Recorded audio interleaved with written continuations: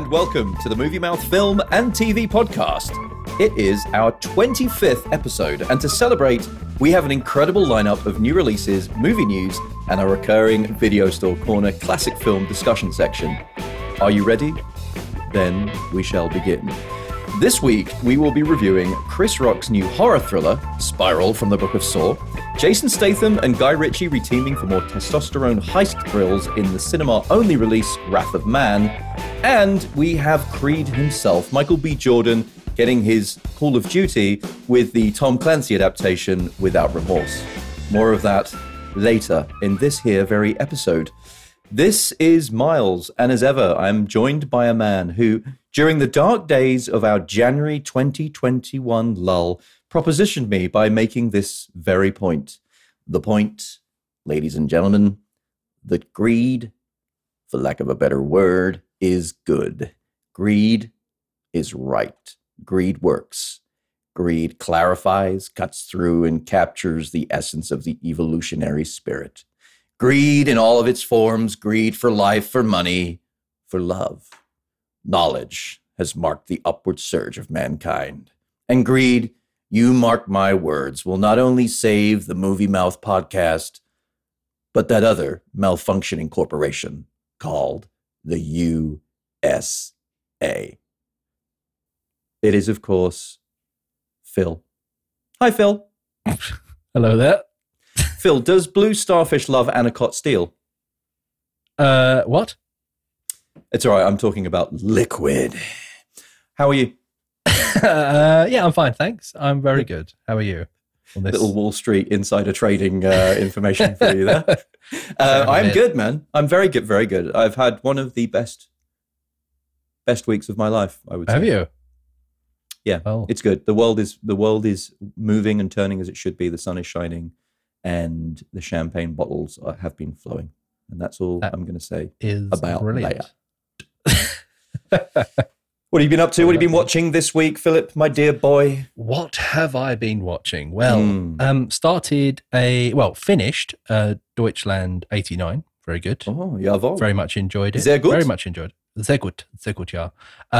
And we started a new series, which is new to Netflix, called White Lines. So this is from the creator of Money Heist. I don't know if you've seen that on Netflix as well, and the producers of The Crown. So it's a bit of an interesting mix. So it's about this guy that goes to, like in the 90s, that goes to Ibiza to become a DJ. He's from Manchester, and he sort of has a dream, like, you know, run away. He wants to be a DJ. He loves like going to raves and DJing at clubs and stuff, like illegal raves and all that stuff. Moves to Ibiza, gets murdered. And then 20 years later, they find his body, and his sister travels over. His sister's played by Laura Haddock. You might have seen her in Guardians of the Galaxy and Transformers, and she was in the In-Betweeners movie as well. Yeah, and so she plays the sister, and basically she just stays in Ibiza and tries to uncover the plot around his the circumstances around his death. It's sort of interesting. It's pretty good. It's all right. It's nothing amazing. It looks really good. It's just a bit, I don't know. It's a hard one to explain. Like, it feels like it's made really well, but then it also feels like a rubbish sort of like Spanish crime TV drama thriller at the same time. Right. Yeah. Right. But it's good as well. So I'm a bit conflicted at the moment, but we're about halfway through. Does it have it has an English and Spanish cast? So there's like a kind of mixture of the two? Oh, that's interesting. It's like a co-production between the two countries. Yeah, so it is good though, but yeah. Okay, and that's on Netflix now, is it? Netflix right now, yeah. White Lines. Goodness me, really good. Lot of content. Yes. I finished the Bobby Farrelly TV show Loudermilk. Oh yeah, starring Ron Livingston. You mentioning that? Yep. Yeah, the kind of Alcoholics Anonymous type counseling group comedy, which is actually really, really good. I absolutely loved it. It seems to be going down really well with some of the people that I've recommended it to, people who I know would enjoy it, and they've seemed to be enjoying that. You can find that on Amazon Prime right now in Europe. I think only one season in Europe and the UK at the moment on Amazon Prime, but all three here in the US. So I'm sure if you have ways of watching things on the US Amazon, then you can do that. But I would never suggest you do that, But there you No. go. Take from that what you will, Phil. And off the back of losing I would say 25-minute multi-camera comedy with Loudermilk, something that I've been like watching, at the end of the night after, stressful day at work or whatever. I found another one. And this is the highly awarded and accoladed, if that's a word, Netflix's comedy Schitt's Creek. Oh, yes. I've heard about this. So this was recommended to me by a friend who lives down the block from me in New York here. And I have to say, I am really enjoying it. And I'm only in the first season, which I understand is not that great compared to the rest of it. Right. But I'm really enjoying it. Eugene Levy plays this really good, arrogant, kind of straight guy, father figure. He does it really well. Which is weird for someone who has such kind of vulnerability and kindness in most of his major roles, like Jim's dad in American Pie, and a lot of those kind of Christopher Guest movies. Yeah, but he comes across really well in this. So the whole cast does, and I'm really excited to watch all 6 seasons of that, which is currently on Netflix in Europe, the UK, and the US. So more on that as I get through it. Hopefully, I'm going to enjoy the rest of it. Sounds good. All right. Let's jump into this week's news. I'll get us started. And this is kind of coming out of left field, but... In a world overcome by a global pandemic, huge restrictions, lockdowns, and a loss of life occurred. To try and spread some positivity and give a safe haven for film and TV fanatics alike, Miles and Phil, a pair of great big fucking nerds, decided to launch the Movie Mouth Podcast. The idea, a beacon of geekiness and a place for you, the listener, to find out which movies or TV to enjoy from your sofa, toilet, or buried under the bed covers as the world burned around us all. Well, in some of the best news we've had the pleasure of reporting for our entire 25-episode run, Monday, May the 17th, will, in the UK, be the start of the easing of COVID restrictions. And our listeners in the UK will finally be able to return to cinemas and movie theaters.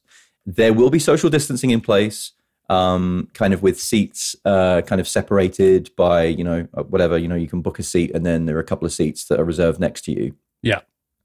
And behind you. But this marks a huge turnaround for those of you there out there desperate to get back into a big old comfy seat, huge screens and THX surround sound that would make, of course, good old George Lucas cream in his pants. Oh, and popcorn, Phil. You'll be able to get that lovely, warm, sticky, sweet, and salty popcorn that you so love. Throwing Reese's Pieces into a bucket of regular popcorn. And just pulling out a hand of like sticky chocolate and peanut butter and popcorn. Yeah. Nothing wrong with that. Come on, there's nothing wrong with that. How do you feel about going back to the cinema, Phil? I think it's good. I think it's obviously a good thing that things are opening back up. I think that with the vaccines going out, like everywhere else, they've obviously seen a decrease in things. So it'd be nice when, it's nice to see a bit of normality coming back. It'd be nice to go inside a pub again, not just sit outside in the cold and huddle around the pint. I think people are, it's important to get it right, but I think people do need it a lot now. They sort of, we had it. It's been quite a while since we haven't been able to do things inside. So it's been nice to see some things coming back. So it was nice. Yesterday I watched the FA Cup final on TV, which was at Wembley. That's the soccer ball football. The soccer ball championship. Yep, tournament. Not American hand egg. Okay. And they had 22,000 fans there, I think.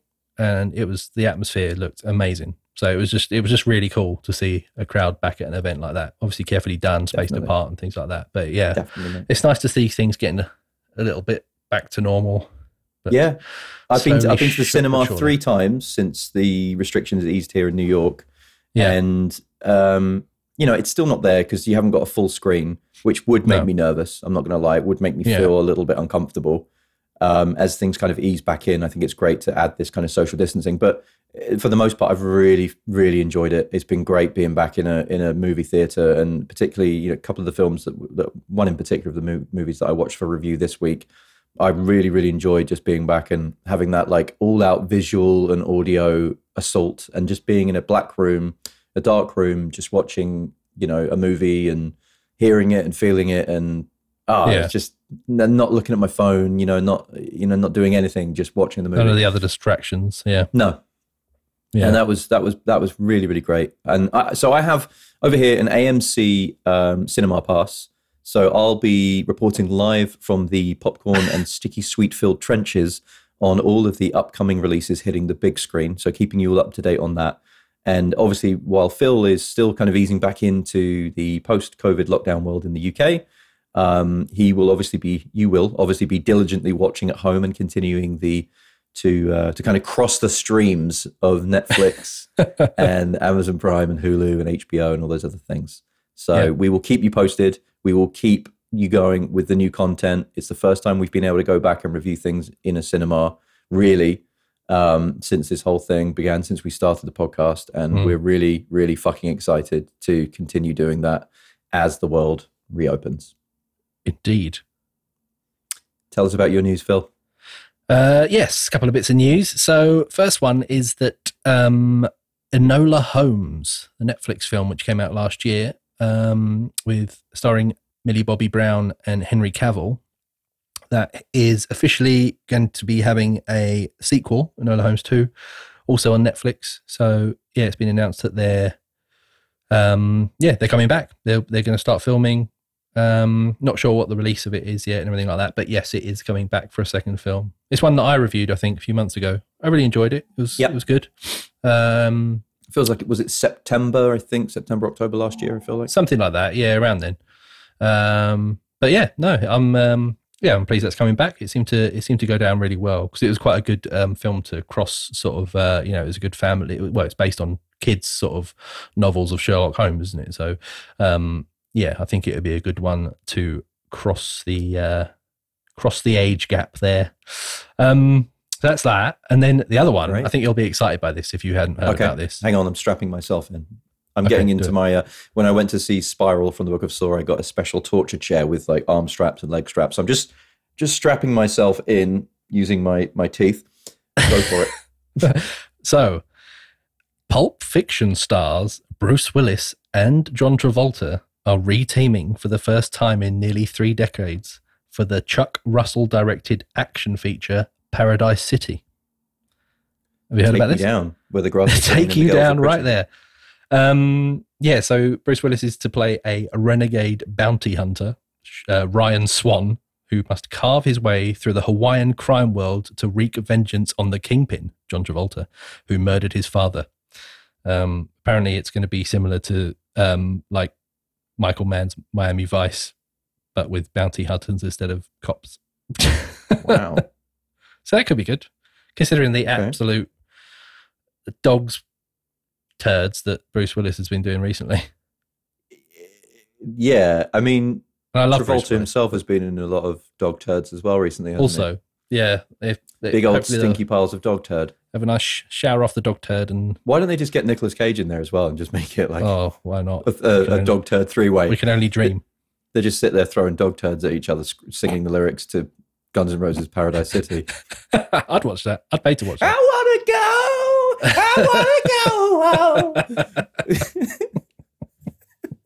Oh, you hit me with turd. Okay. A bit of sweet corn in that one. Yeah. There's always a bit of sweet corn. Even if you haven't eaten any in years. Don't even like sweet corn. So that was it. That was my news. So Enola Holmes 2 and the new Travolta Willis action movie. Paradise City. Down for that. Cool. Sounds good. Yeah. Good trailers this week, wasn't there? Yeah. It's very rare that I've got excited about a trailer and I've texted you it. Would you say? Yes. It's normally the other way around, isn't it? It is normally the other way around. It's you like, I don't know, perusing YouTube and just finding stuff. Yeah. But I saw a few in the cinema before the movies that I watched this week. But the one that I saw at home that I absolutely love that I think you should all check out is The Green Knight, which is from director David Lowery. This is a fantasy retelling of the medieval story of Sir Gawain and the Green Knight. Sir Gawain and the Green Knight. This is starring Dev Patel, Alicia Vikander. Film.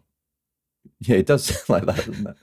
starring Dev Patel, Alicia Vikander, Joel Edgerton, and Sean Harris, an actor who still creeps me out for those of you who remember his role in the Michael Caine movie Harry Brown. Remember him?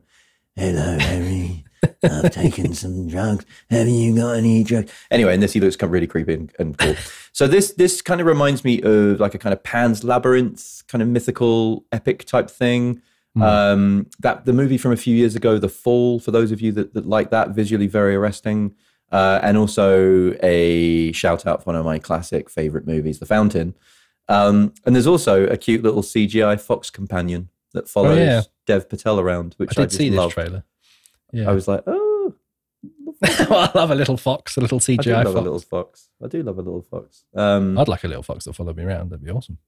Yeah. Anyway, so writer-director David Lowery's got a really eclectic filmography. He did the Casey Affleck movie Ghost Story, which was a real mopathon, but it was a really good movie. Disney's big-budget flop Pete's Dragon, and the movie that kind of announced his arrival on the indie scene, which was Ain't Them Bodies Saints.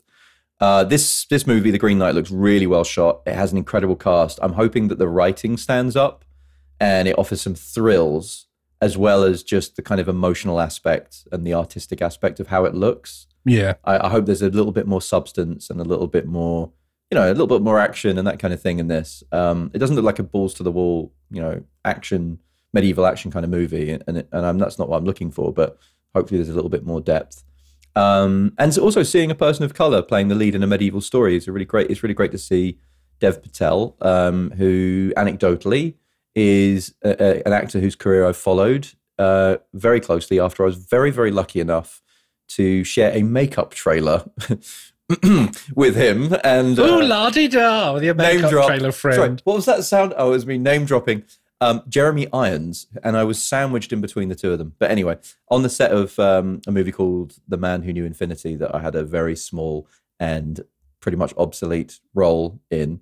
And Dev Patel, honestly, really, really, really nice guy, lovely guy, and wish him so much success. And I think he looks great in this. So I'm really looking forward to this. Yeah. This is coming out on July 31st. Ooh. I love it. You know me. I love anything medieval. I mean, you are medieval. I basically am, aren't I? It's like it's like if I was in a film, it'd be like, what's that film with Brendan Fraser where he's like a caveman and he comes back to modern times? Encino Man. Is that what it's called? What's the Blast from the Past from then? Oh, no, when he's a caveman. It's not that, is it? No, when he's a caveman. In the US, it's called Encino Man. In the rest of the world, it's called California Man. Oh, right. That was it. Yeah. Yeah, and on the front, he's like a Neanderthal, and then he's kind of crouching down, then he's on a skateboard on the poster. That's it, yeah. That's me, basically. But I'm not quite that far back. No, you're just like a medieval blacksmith that's being pulled through time. I got transferred. Yeah, I got put here in the 80s, and I've grown up here and there. So it's It's weird. You were apparently, according to your mum, you were born with a mace in your hand. I was. A medieval mace. I came out actually swinging it. Clutching it. Yeah. Swinging at the doctors and nurses. Get off me, ye fiends! Ye scourge of mine birth date! It was quite impressive. Yeah. Anyway. That was that. Oh, weird image going in my head there. Let's move on. Trailer. So I saw a couple of trailers. This one looks really cool. I think you've seen this one as well. The Protégé. Yes. I did. So this is from director Martin Campbell, who also directed Casino Royale. Golden eye with a golden eye, golden eye. Oh God, he's off. And it's from the same studio that did the John Wick films. So this has a good cast. It's got Maggie Q, Michael Keaton, and Samuel L. Jackson in it. And it follows Anna, played by Maggie Q, and Rembrandt, Michael Keaton, two of the world's premier assassins who share a mysterious past from Vietnam. For years, they traversed the globe competing for high-profile contracts. But when Anna's mentor, Moody, Samuel L. Jackson, is murdered, she and Rembrandt must form an uneasy alliance and returned to Vietnam to track down his killer. Oh. So it looks pretty out there, but it looks like a real good sort of. And again, it's John Wick, isn't it? But with a female lead. Yeah. But it looks cool. It's really cool. There's a really cool fight scene in the trailer between her and Michael Keaton as well. Like him getting like on the table, slammed through a glass table and stuff. It's really cool. Yeah, it's mad. But I'm quite looking forward I to thought it. it looked good as well. Yeah, no, I agree. Yeah, it's funny. Like I went to see Spiral from the Book of Saw, and before the movie, which is starring Samuel L. Jackson, I also had the trailer for The Protégé. Yeah. So there was Samuel L. Jackson. The next trailer was the hitman's bodyguard's wife, also starring Samuel L. Jackson. So it was just like me sitting there screaming "motherfucker" at the screen the whole time. Motherfucking Samuel L. Jackson movie. It was good. It looks exciting. Yeah, I'm down for that's that. good. So that's down. What else That's did you out see? on. That's out on August 20th. Oh, okay. So not long. Actually, that's quite a long time. But yeah, you know what? It's been a while. Like Maggie Q, she kind of came onto the scene in a few things, but she's never really like hit her potential. She hasn't really been like a main lead in something. No, so it's good to see. Yeah, it's nice to see someone fresh, like definitely a lead in a film like that. Yeah, definitely. And then the other one I saw, I don't know if you've seen about this, but this looks really cool. So this is a documentary. It's the new Edgar Wright directed documentary called The Sparks Brothers, which is also out on August 20th. But so this is about Ron and Russell Mael, who created cult rock and pop band Sparks, for those who don't know. So it looks like, a really interesting story of a pretty like out there band that have influenced a lot of people, but probably aren't as well known as they should be, but they, you just look at the people that are interviewed in the documentary. There's like a massive list that pops up in the trailer, and there's loads. And, so it does, but it looks really good. There's a good archive footage in there, and it just looks like a really fun documentary that's going to be good. So I'm quite looking forward to that. Yeah. It's good to see Edgar Wright involved with something like that as well. It's always good when you get like a documentary about a band whose name but you can't really name the hits, or you don't really know a lot about them. Yeah, that's always good to get that kind of background on these things. Do you know what it reminded me of when I was watching the trailer as well? Because I don't know if you saw it, but quite a few years ago now, they released Anvil, the documentary on Anvil, and it's that kind of thing. It's like they were a band that introduced they influenced a lot of famous bands, but no one really knew who they were. They were still pretty small, and they never made it as big as they should have done, considering it's just bad luck and sort of not knowing the right people or getting the right opportunities. But it sort of reminded me of that. It's that kind of thing where, but yeah, so it could be good. Looking forward to that one. What was it called? The Sparks Brothers. Sparks from the Book of Sparks. Yeah. And that's my trailers. Good. Anything that Edgar Wright's attached to, we are down for, of course. Definitely. Okie dokie. Sounds good. All right, it's time for the review section. And this week, I've had a few people mention to me that they sometimes can kind of fast forward or skip some of our reviews as they're concerned about spoilers. How dare they? Or potentially being, how bloody dare you? Or potentially being led to view the movie in a negative or a positive way before they've seen it. But we just want to go on record to say that we do our best not to spoil anything. We only hit on the general plot points, performances, and direction. We'll never really give you more than that. We also hate spoilers. And I promise you, if you spoil a movie for Phil, he will come to your house in the night and he will spoil you. So with my mace. With his mace. He will swing that thing like hell for leather. I will cave your face in with my mace until it's a bloody pulp. So you can never spoil any film ever again. I was. And if you spoil the movie for me, I will come to your house and I will spoil your toilet bowl. At the same time as me caving their face in with a mace. Wow. Just absolutely. I won't really do pandemonium. that. I'm not threatening anyone. I will definitely do or that. Am I? You.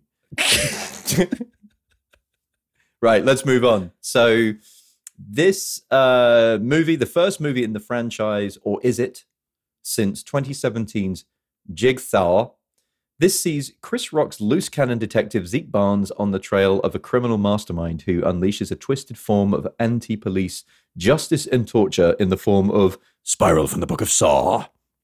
Yes, it's Spiral from the Book of Saw, the weirdly named movie, which could have just been called Spiral, but I felt like they added from the Book of Saw so that people realized it was part Franchise, of this isn't it? franchise. Franchise. Yeah. Franchise.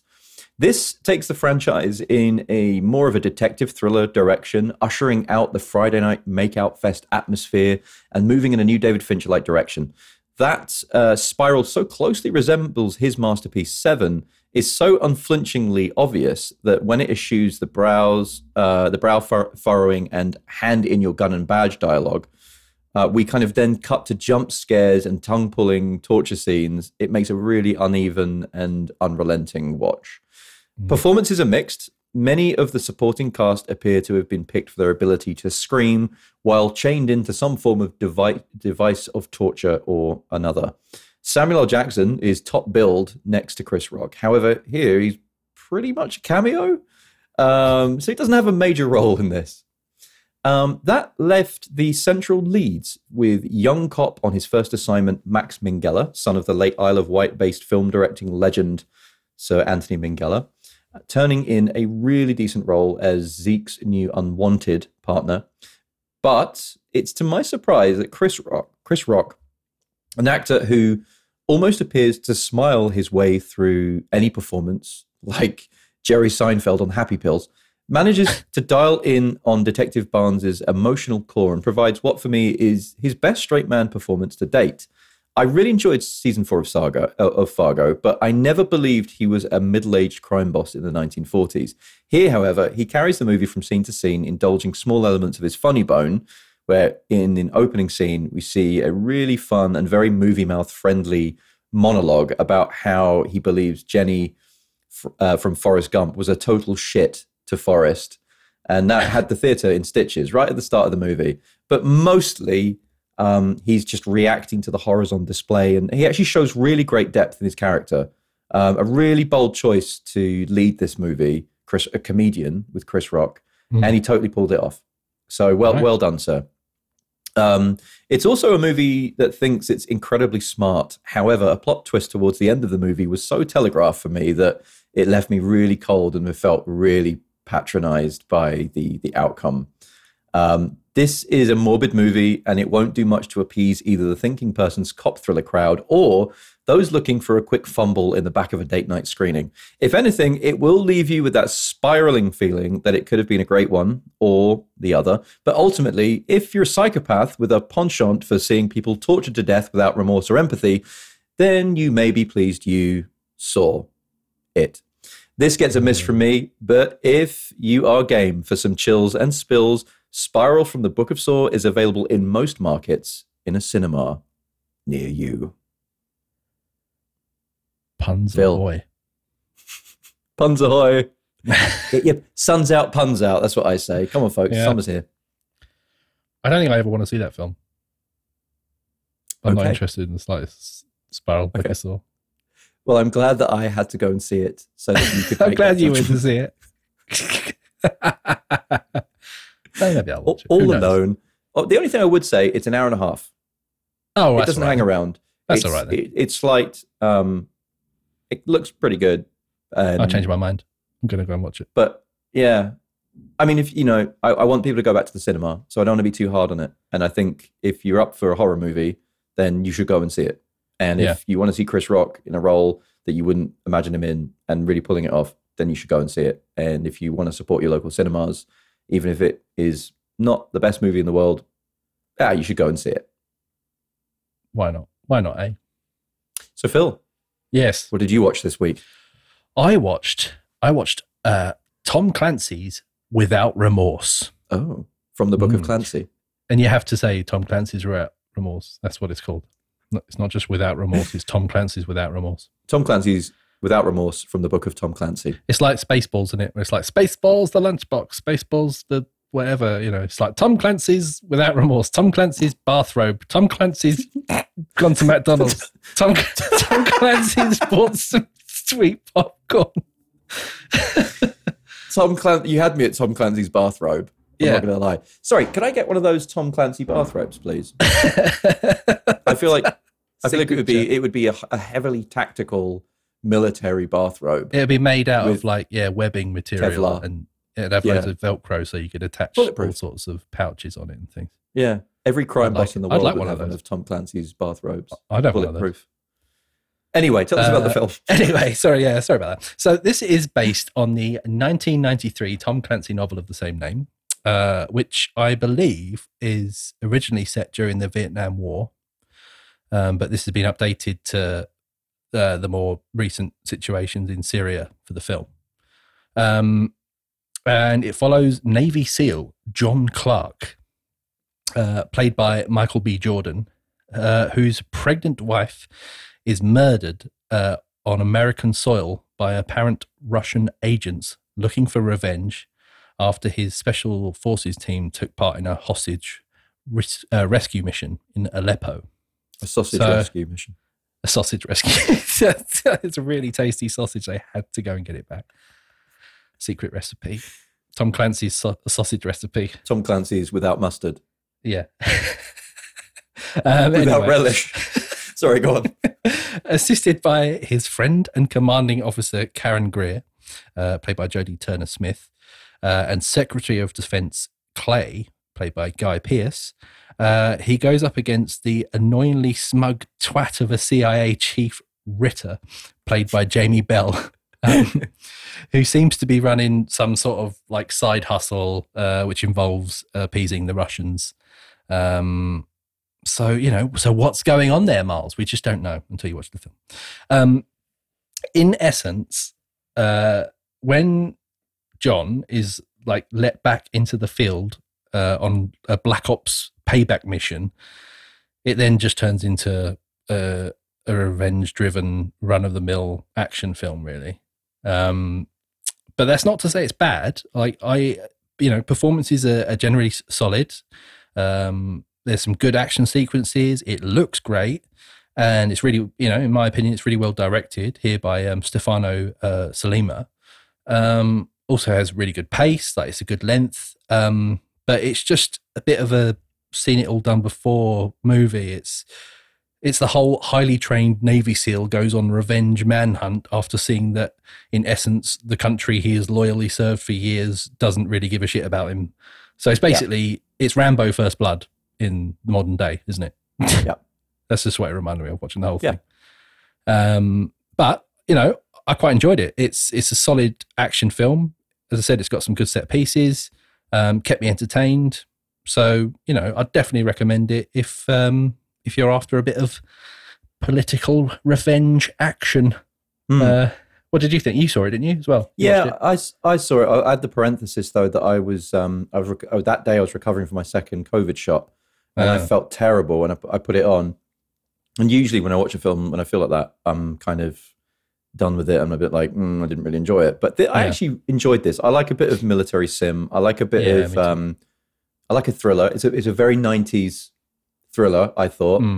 It did remind me a lot of the Charlie Sheen, Michael Biehn movie, Navy SEALs. Yeah, it's quite like that, actually. A lot. When you think about it. Yeah, when you think of that. Yeah, well, no spoilers, but yeah. Coming to a video store corner near you. I've watched that recently, Yeah, no, me too. And so it did remind me of that, but I think the military stuff was done really well. I loved those military scenes, and the set pieces I thought were brilliant. The opening set piece, in Syria, some of the like, it's very like visceral levels of like killings and gore. Yeah, like people, like the way that people are like executed or killed in this is like pretty hard hitting. Yeah, considering that the tone is fairly like 90s thriller. Performances I think were mixed and varied, but I do genuinely agree that I think they were generally pretty good. But what I really like, I do really like the director. I loved he did Subara. I don't know if you ever saw the Italian crime movie and then TV show. Yeah, so he did Subara. I didn't see it. Yeah, and then he also teamed up with the writer of this, who was Taylor Sheridan, and they actually wrote and then he directed Sicario 2. Yes, which I also really enjoyed. It was very similar to this.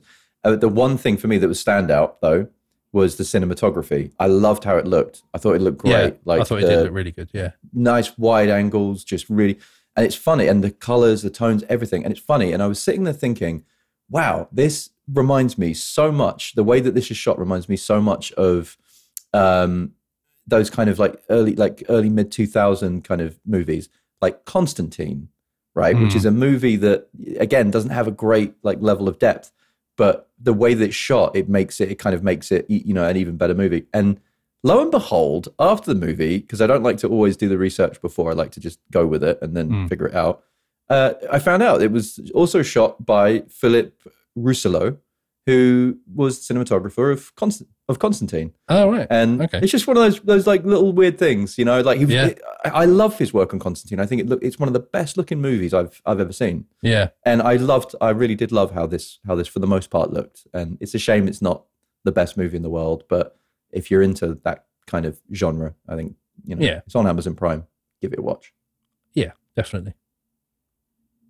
Cool. Good. All right. Well, that's two, let's say, slightly non-recommended movies that are kind of borderline recommendation, which is unusual for us. We usually give everything a recommendation. But this week, we have a recommendation, Phil. Good Lord. Yes.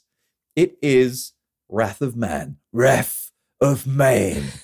This sees director Guy Ritchie reteaming with his Lock, Stock and Two Smoking Barrels breakout star, Jason fucking Statham, as we follow his character, H, a cold and mysterious character working at a cash truck company responsible for moving hundreds of millions of dollars around Los Angeles each week. This is a twist-heavy crime thriller, not a laugh-out-loud Mockney geezer-thon with japes and jokes. It's ultra-violent with an incredibly well-planned-out and shot opening heist where we see the camera get loaded into the back of a armored truck and then is looking behind the driver and the passenger and kind of guiding around the streets of LA before this heist takes place at the start. Cool. It's a bit like at the start of Heat. You remember when the armored truck gets hit by the truck and it gets knocked? It's like that, but as if you were inside the thing for the whole heist. That's really cool. It was really cool. It was the cinematographer on this was Alan Stewart, who you will know was the director of photography on Ready Player One. Yeah. So he actually makes the cinematography in this almost a central character. And his camera kind of seemingly elevates this from what could be a kind of fairly by the numbers crime heist on paper into a really tense and claustrophobic affair, kind of mirroring the daily runs in an armored car that the Statham and some of the other standout cast members like Holt McAnally, who you'll remember from Netflix's Manhunter and Fight Club, and also a return to form Josh Hartnett, who's in this. And they have to obviously contend with this really kind of claustrophobic atmosphere, and you feel like you're with them on that. The plot is really well paced, really well put together. It kind of chops and changes, jumps forward, jumps back in time.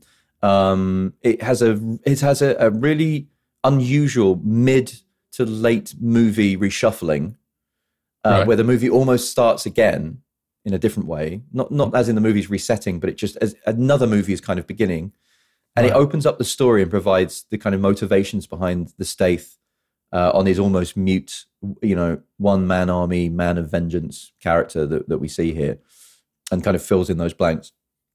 It also featured a really tense and bombastic finale, and the cinema that I was in really dialed the soundtrack up to 11. The gunshots were deafening in the finale, and surely Guy Ritchie was referencing the godfather of the crime heist thriller, Michael Mann, in Heat, obviously, where they drop the soundtrack and you've got the gunshots ringing out during one of the heist scenes in that. But it was really cool. I seeing this in the cinema was absolutely awesome. This is not necessarily what it appears to be on the outside. Considerably better than the trailer lets on for me. Okay. The trailer, when we discussed it, we were kind of like, we kind of know where it's going to go, like what happens and what. Not true. This will keep you guessing. And while it never kind of hits the temperature of other cat and mouse movies such as Heat, it's certainly medium hot. And it's great to see Guy Ritchie dialing down the overblown comedic japes of his more recent output, and sees him in an inspired love letter writing to some of cinema's greatest crime thriller heroes. And so with cinemas reopening all over the world right now, you really have no excuse to not load up, mask up, and sit through Wrath of Man. A nice surprise of a movie, and definitely a recommendation from the Movie Mouth podcast. Go see it. I want to. Yeah, I was jealous because when I saw the trailer for this, I was like, I think I'll really enjoy this. This looks right up my street. And then I saw that I was hoping that we could like both review it, but then saw it was a cinema release only. I was like, honestly, when the cinemas reopen in the UK, I highly recommend seeing it. I'm sure it'll stick around for a while. Yeah. It's not the best movie of all time again, but it's just a really nice surprise of a movie. And it also has Jason Statham telling Josh Hartnett's Dave character these immortal words: "Dave, you just worry about putting your arsehole back in your arsehole and leave this to me," before blowing a load of people away. Brilliant. That's why I want to see it. So go and see that. Good. Philip, my darling. Yes. It's time for this.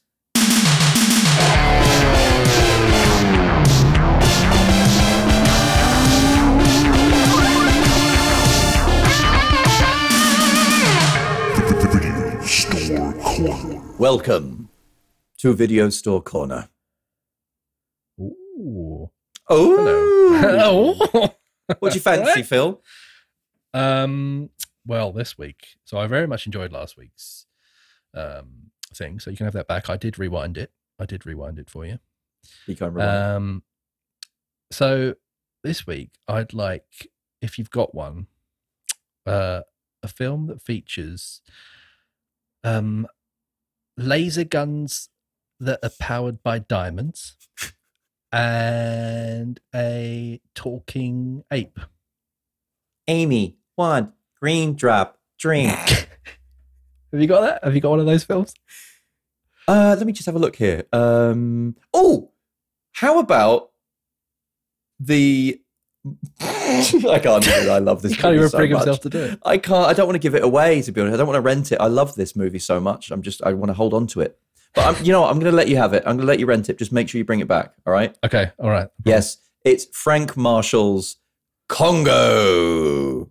Hey, oh, hey, oh.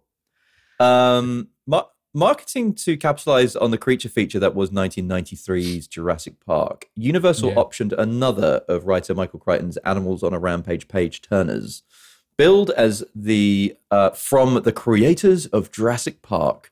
This killer ape picture saw JP B-Team, book author Michael Crichton, director Frank Marshall, producer Kathy Kennedy, and Creature Workshop maestro Sam Winston reunite to put cast Laura Linney, Tim Curry, Bruce Campbell, Dylan Walsh, and Winston fucking Zedmore himself, Ernie Hudson, through an expedition tackling such eclectic plot challenges as reuniting a talking ape with its own kind, discovering the hidden treasures of the lost city of Zinj, and ultimately battling some of Hollywood's most believable white ape animatronics. Yes, it's the criminally underrated 90s ape fest Congo. Wow. Phil, did you love this movie? No. Do you know what? I hadn't seen this before. Amy, kill Phil. Amy, kill Phil. I thought I'd seen this before, but I watched this. I was like, I haven't seen it before. I rented it from like Amazon Prime. Okay.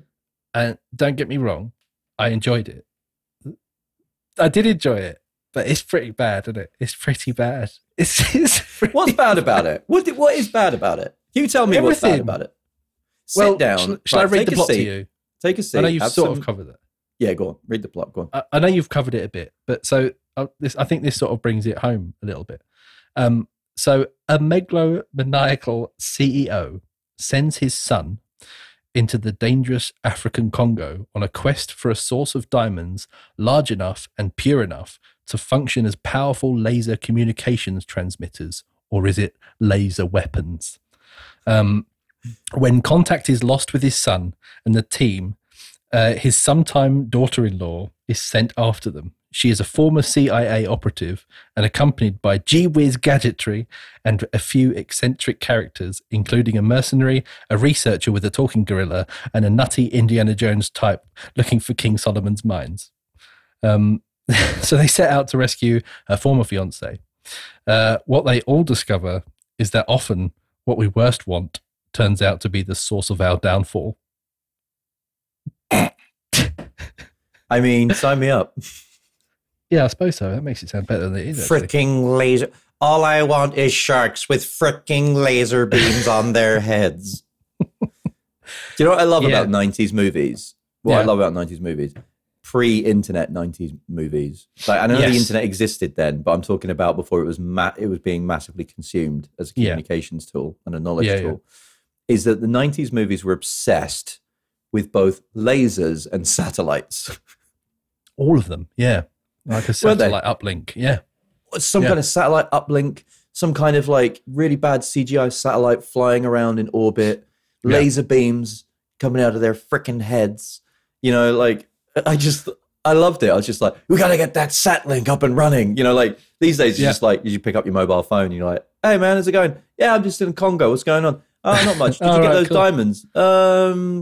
Let me go check. And here it's like, oh, glitchy video. Yeah, we got the uplink. The satellite's in range. We gotta lock in on Bruce Campbell's signal and find out what's going on down there. I got so excited when I saw that Bruce Campbell was in it as well. He's like the first person you see on the screen, I think, isn't he? Yep. Very excited. Massive Bruce Campbell fan.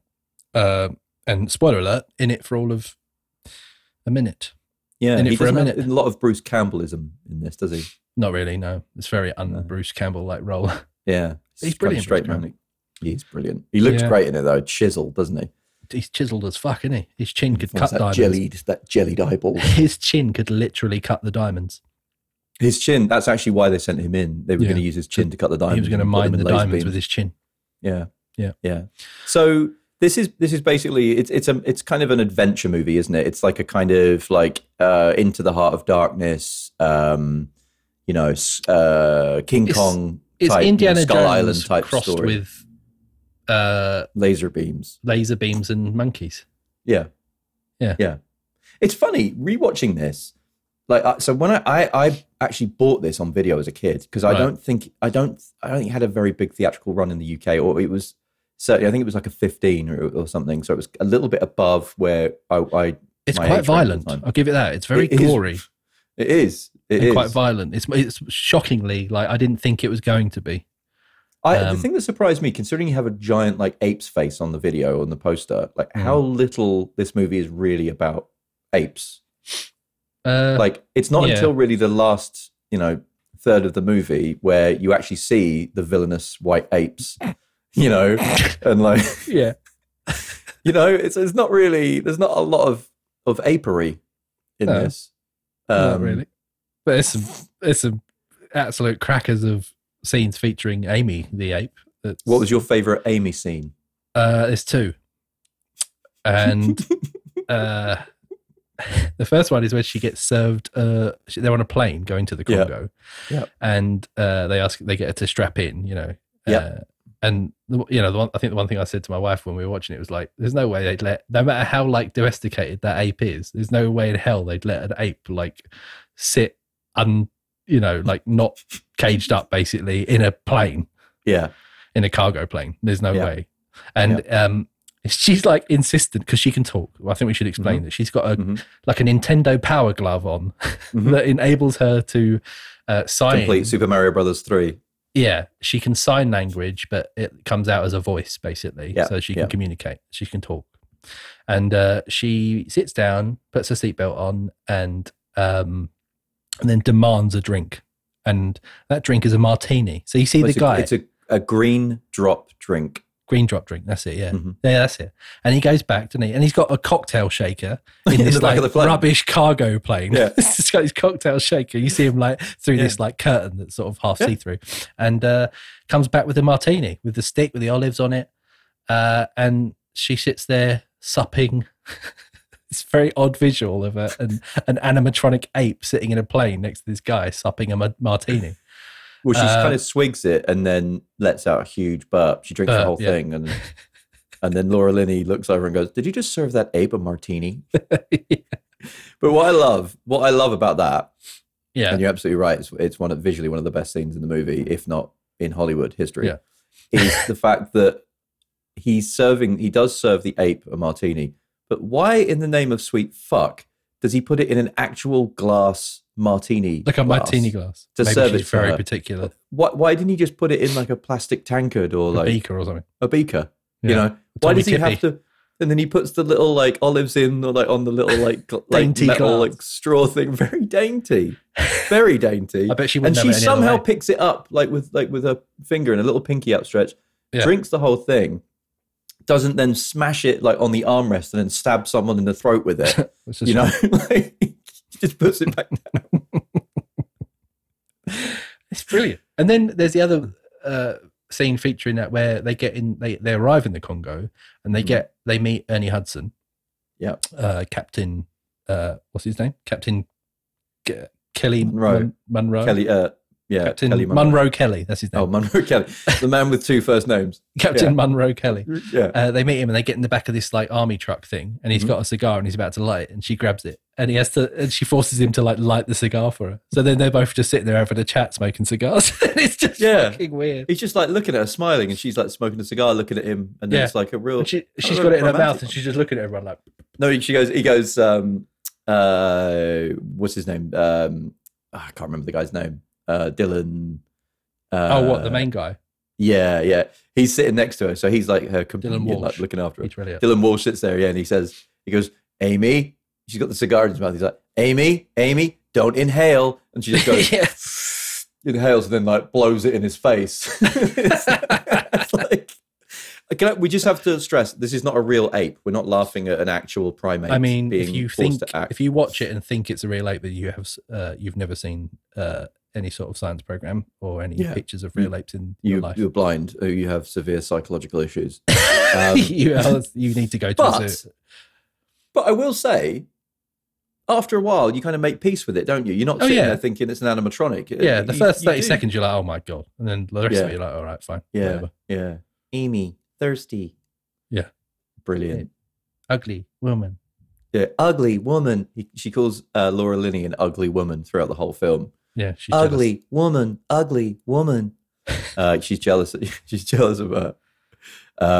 But no, brilliant. I mean, in terms of scenes for me, let's say non-Amy related, it has to be, without a doubt, their arrival in, I believe they're in Tanzania or somewhere or Zaire.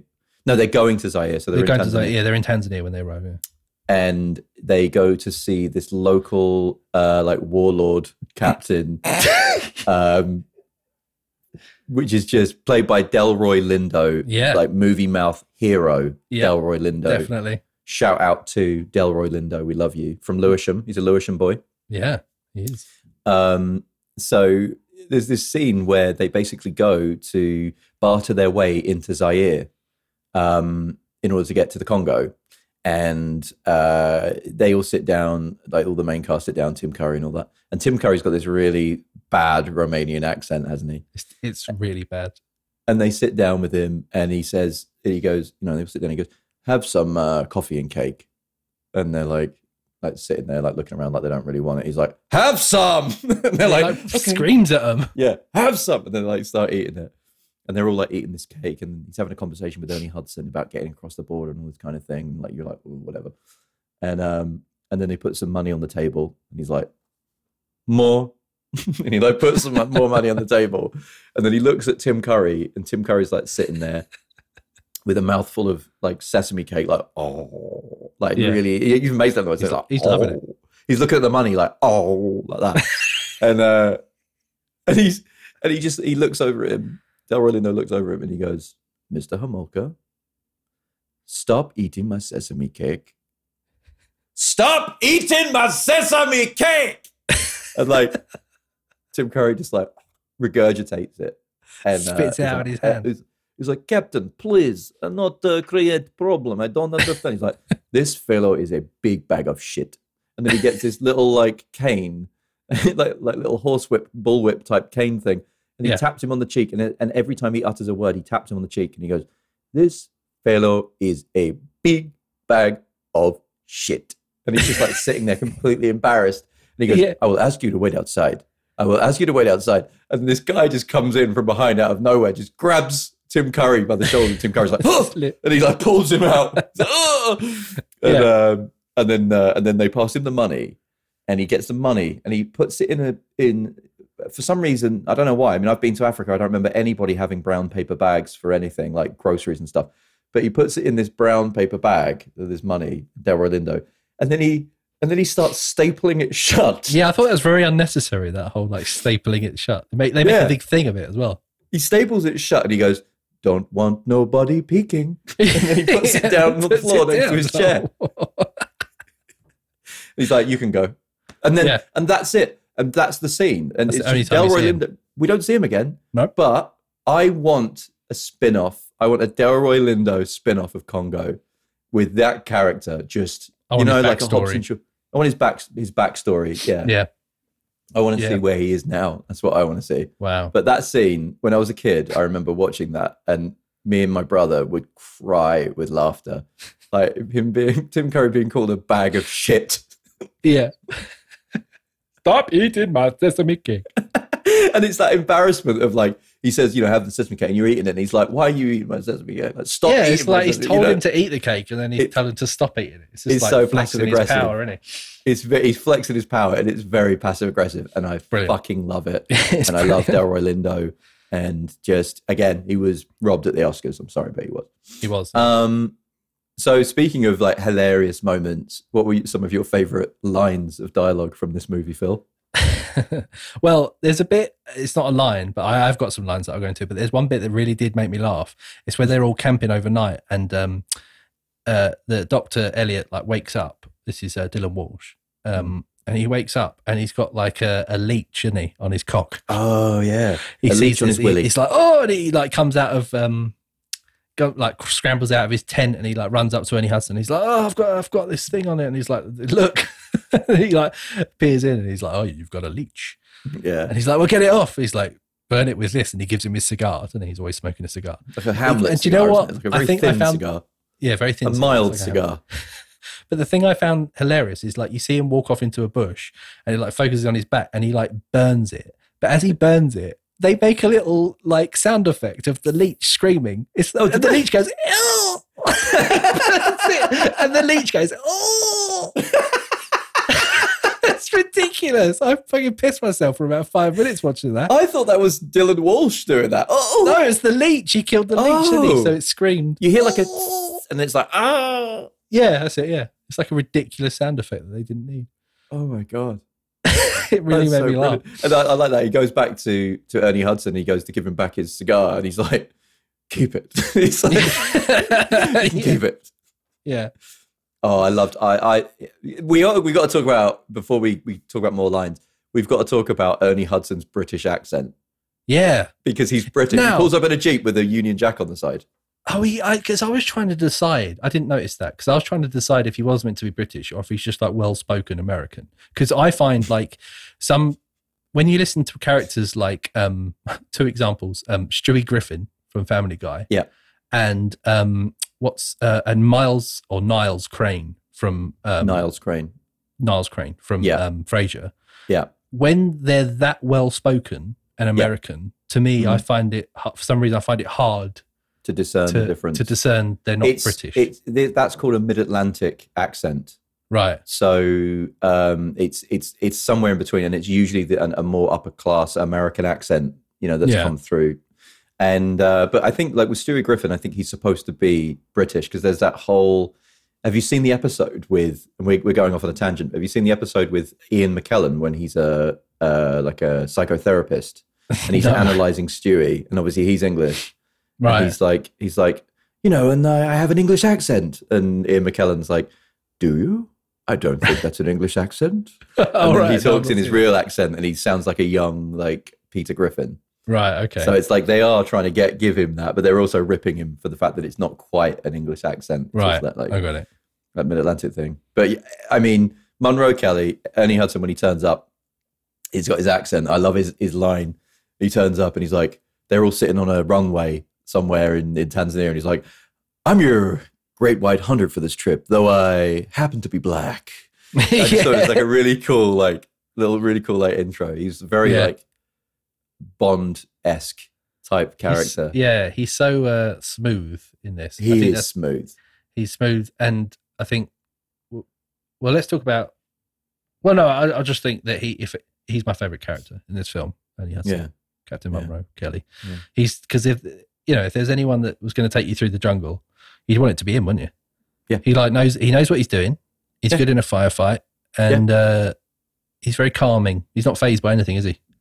No, he also has a terrible memory because if you remember, there's a scene where throughout the whole film he keeps seeing Tim Curry's Herkimer Homolka, and which sounds like some kind of like Polish delicacy. Sounds like a dance. It's the Homolka polka. Yeah, Homolka. You know, very big in Sheboygan. Yeah, Chicago, Sheboygan. No, and but he keeps saying, Ernie Hudson keeps saying, "Oh, how do I know that face? I remember you from somewhere." To him, and then eventually he realizes he's like, "As I recall it, you were on an expedition some years ago in central Zaire, and you were the only person to survive, and I had to drag you out of the desert, out of the jungle myself." And it's like he only figures that out. How would you not remember that? He only figures that out like later in the film after spending this like 6 weeks or whatever on this expedition with him. yeah. And it's like, how many people has he dragged out of the jungle? And how many eccentric Romanians has he dragged out of the jungle? I would say probably quite a few from the look of things. I also love that scene when they're around the campsite and there's all the monkeys like having sex, that monkey sex noise because of the full moon. And he's like, he's like, it's a full moon. When there's a moon like that, every monkey for miles thinks he's Elvis Presley. Yeah. It's fucking weird. Oh, God. Any other favorite lines? I do like it when they do find like spoiler alert, they find the mines at the end, like the Solomon's mines. And Homolka goes like, "So that's why Solomon's mines were never found. The myth of the killer ape is true." It's like one of the most ridiculous like B-movie lines out there. I know. Yeah. He picks up the diamonds and he goes, "Every word of it was absolutely true." Yeah, he does. His head gets squashed like a fucking grape, doesn't it? It does. Yeah. Bloody hell. Goes, the last like 5 minutes of the film is absolutely mental. It's mental. It's mental. There's just lasers. It's prefaced by, so they find the lost city of Zinj, right? And it's on a mountain, it's on a volcano, and it's prefaced by someone uttering the line, "By the way, that volcano is going to blow. It could be a week or it could be a matter of minutes." Yeah. And you're like, all right, the volcano is going to blow. Yeah. Like a week. It's like a week or like a matter of minutes. Oh, so it is going to happen within the timeline of this film. So go on, Phil. Can you just sum up the end of this film? The end of the film, they find the mythical King Solomon's mines full of diamonds, big fuck off diamonds as well, which are protected by an ancient race of grey gorillas who are like genetically modified. They're like really ultra violent, quick, just rip your face off in like seconds. Like they'll just hunt you down and kill you. Like horrible ways, rip your head off, throw it at you, which happens. Pull your eyeball out and throw it and toss it to you if you're sitting on the last few minutes is basically nearly everyone dying in a horrific monkey attack. And then they use the laser gun, which is seen earlier in the film, load a diamond into it to power it up, and then she just goes. It's Laura Linney. She just goes on like this absolutely horrific monkey massacre while the volcano is, it's mental. This film, everything's collapsing. There's lava everywhere. There's killer monkeys, and there's Laura Linney like killing the monkeys that aren't jumping into the lava. The lava, like by cutting them in half, splitting them in half with this laser gun while they're trying to escape. Yeah, and then they all escape in a hot air balloon. Where the fuck did that hot air balloon come from? It was in one of the cases that was in the crashed plane of the other team that came to look for them. Okay. And when they're in the hot air balloon, he says, the doctor goes to Laura Linney, he goes, like Monroe goes, "There's a wind." And Dr. Elliot goes, "I hope it blows us someplace good." And Laura Linney goes, "Me too." Yeah. And then Amy looks up, doesn't she, with her little glassy, like like synthetic eyeballs and her weird eyelids that don't fully close because she's an animatronic. Animatronic, yeah. And she looks up sadly and watches them fly away, and then turns back around, and then goes over to her new family of silverback gorillas, and we have the hey ho do hode, hey do hode. I love the music to this, by the way. It's good. The music's good. Yeah. Yep. The other great line is Peter Elliott going, "Oh no, the bad apes have the crystal lasers."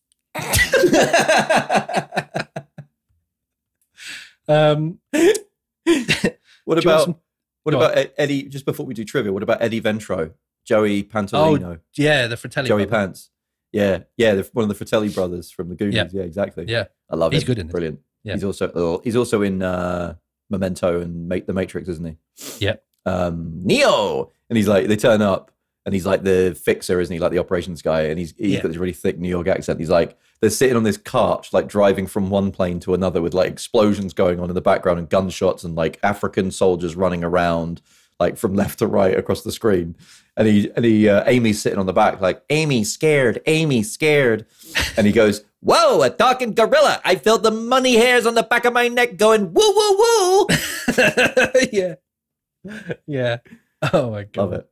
The money hairs. The money hairs on the back of my neck. Let's do some trivia then. So I've got a few bits for this. Ernie Hudson stated that playing the character Captain Munro Kelly is his personal favorite from his career. Amazing. Oh. I think I'm going to go on record here. I think this serves him better than both Ghostbusters films. Yeah, I'd say so. He doesn't really do much in the Ghostbusters films. In this, he's got like a lead like role, isn't he? And he's really good at it. Like he's good in it. You know, for how good you can be in like a really sort of quite rubbish 90s film. There is nothing rubbish about this movie. Carry on. Stop offending me. Okay. Bruce Campbell auditioned for the role of Dr. Peter Elliott, but he was given the small part of Charles Travis instead. That makes me sad. I think it would have been good as Peter Elliott. I think he probably would have been too alpha, and they needed something a little softer. Maybe, yeah. Peter Elliott was quite... Dylan Wolfe played it quite well as like this kind of nerdier, empathetic. I think Bruce Campbell looks quite sort of... I think you could have had Bruce Campbell in the Ernie Hudson role. I think you could have had him in that role. Yeah. You know, I think without the accent, obviously, because I'm sure he has a terrible English accent as well. but personally, I loved Ernie Hudson. I think he was brilliant. Yeah. Although not featured in retail versions of this movie, there appears to be a rare phenomenon where most viewers distinctly remember a scene with a laser-wielding monkey. So this is yet to have been discredited by the writers. Like apparently this is some like ancient, like this is a myth that like people believe is true, that there is footage somewhere of a scene with the monkeys have the lasers. Right. Which, you know, there's that line as well, which sort of, I don't know. I want to see it. I want to find out. This is interesting. The diamonds used for the scenes during the climax of the movie were actually Herkimer diamonds borrowed from the Herkimer diamond mines of Middleville, New York. Wow. They are doubly terminated, two-ended, quartz crystals that are found in only 2 places in the world. They were the only gems that would look enough like diamonds and be that large. As a kind of tribute, Tim Curry's character's first name is Herkimer. His character does not appear in the Michael Crichton novel upon which the movie was based. Wow. So they just put him in it for the diamonds. Wow. Executive producer and director Frank Marshall originally intended to use the computer work pioneered on Jurassic Park 1993, so 2 years before this, for the gorillas, but opted for models as the computers weren't capable of reproducing hair. Can you imagine if they did rubbish computer apes? I have to say, like I said, towards the end of this movie, the work that Stan Winston's workshop did on the apes, I thought was brilliant. Like I even like the bad apes, like the grey apes, I actually think they were decent. I think they were decent. I wasn't sitting there watching as a guy in a suit. It wasn't like 2001, and it wasn't like Planet of the Apes. Yeah. It was definitely better than that, and they'd obviously worked well on the animatronics. And those practical effects, I love some of those practical effects. Yeah. But they did the whole Indiana Jones type sets, crumbling scenery and amazing all that stuff. You've got to say, a lot of sets in. They must have spent a lot of money. Yeah, a lot of money. I think it was $50 million they spent on this. Wow. Yeah. Wow. It was a lot. I wonder how much it made back. Let's see, actually. So it had a $50 million budget and it made back 152 million. So actually it did make money back. It made 100 million back. Not bad. Yeah. I like that in my bank account, please. Yes, please. 100 million bucks. This is interesting. Hugh Grant and Robin Wright both declined leading roles. Oh. Imagine that. Would have been a different film, wouldn't it? That would have been. Dylan Walsh played Dr. Peter Elliott, a primatologist who's returning a gorilla to the wild. The real Peter Elliott is a gorilla choreographer and ape performer in many movies, including this one. Oh. So that's the name of the ape choreographer. They gave him the character name. It's pretty cool. Again, was he not in the book? I don't know. Guess not. No. Yeah. I want to read the book now. Yeah. And then lastly, if you read the Jurassic Park and the Lost World, Michael Crichton books, vastly different from the movie. Yeah. And this bit of trivia, which I think you need to know, is that Captain Munro Kelly carries a custom M19911A1 pistol with an extended target front sight, a Bowmar rear sight, and Safari Arms ambidextrous safety. Oh, thank you, Phil. Slides the glasses back up the nose. I thought you needed to know that. Brilliant. And that's the end of my trivia section. I just think that Congo is one of the most overlooked action adventure movies from the 90s. I watched it again for the first time in years, and it was one of my go-to sick day at school movies on video, and I really enjoyed it. I think it holds up really well. I don't think it's it's done really well. It's put together really well. There are some great scenes in there. There's some really shonky effects, but it's not a terrible movie. It's not a low budget movie. I think it's done really well. I also would say something we haven't really mentioned is Laura Linney's performance in this elevates the rest of the movie and the rest of the cast, because I think that you've got a lot of, these kind of out there characters, but her solid, Dr. Karen Ross character and the way she reacts, she's clearly, from watching this movie, a cut above many of the other kind of performances in it. Yeah. And really kind of drives the movie in certain ways as well. I think she's really, really good in this. Yeah, it's a good role for her. Yeah. I guess you kind of could see that she was going to go pretty stratospheric from this. But I don't know. I loved it, to be honest. Yeah. As I said, I can't believe I hadn't seen it before. I'm glad I've now seen it. I think I might have always got this film mixed up, and I don't know why now I'm thinking about it, but I think I got this and Outbreak confused. Mm-hmm. There was a lot of they were both around that same time, right? Primate Chaos coming out around that time. Yeah. But, I did enjoy it. This is pure 90s fun, isn't it, really? Yeah. Yeah. Not taking itself too seriously. But as I said, it's weird because you think it's going to be family fun, but it's really not. It's really not. Not with the amount of gore and death that's that's involved. Yeah. No, I agree. But yeah, Sounds classic. Good. Should we go share a couple of green drop drinks? a couple of martinis in a plane. Should we, from now on, I'm only going to refer to martinis as green drop drinks when I walk into a bar. I will give you 50p if you go to I'll be a bar.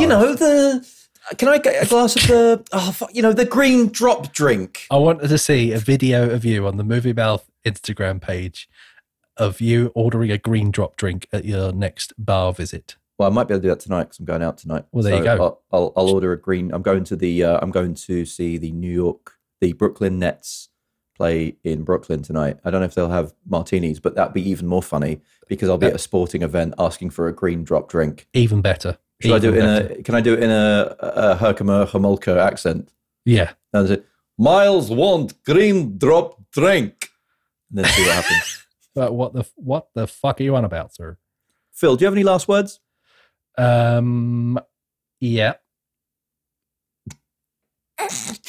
Stop eating my sesame cake. Don't want nobody peeking. Join us on the next Movie Mouth podcast, slice of movie and TV related podcast fun. But before then, please follow our Facebook and Instagram accounts at Movie Mouth Podcast and hit subscribe or give us a nice 5-star review on your podcast player of choice. Phil, God bless you, sir. Thank you for joining. As per usual, well done for everything. I'm always here. I live here. You got to thank me for joining now. Thanks for joining as well. You're very welcome. Honestly, give me company. I like to bless you with my appearance from time to time. Thank you, everybody. Hope you have a great week, and we'll look forward to speaking to you and for you to listen to us on the next Movie Mouth podcast. Bye-bye. Ta-ta then. Bye. Bye. Bye-bye.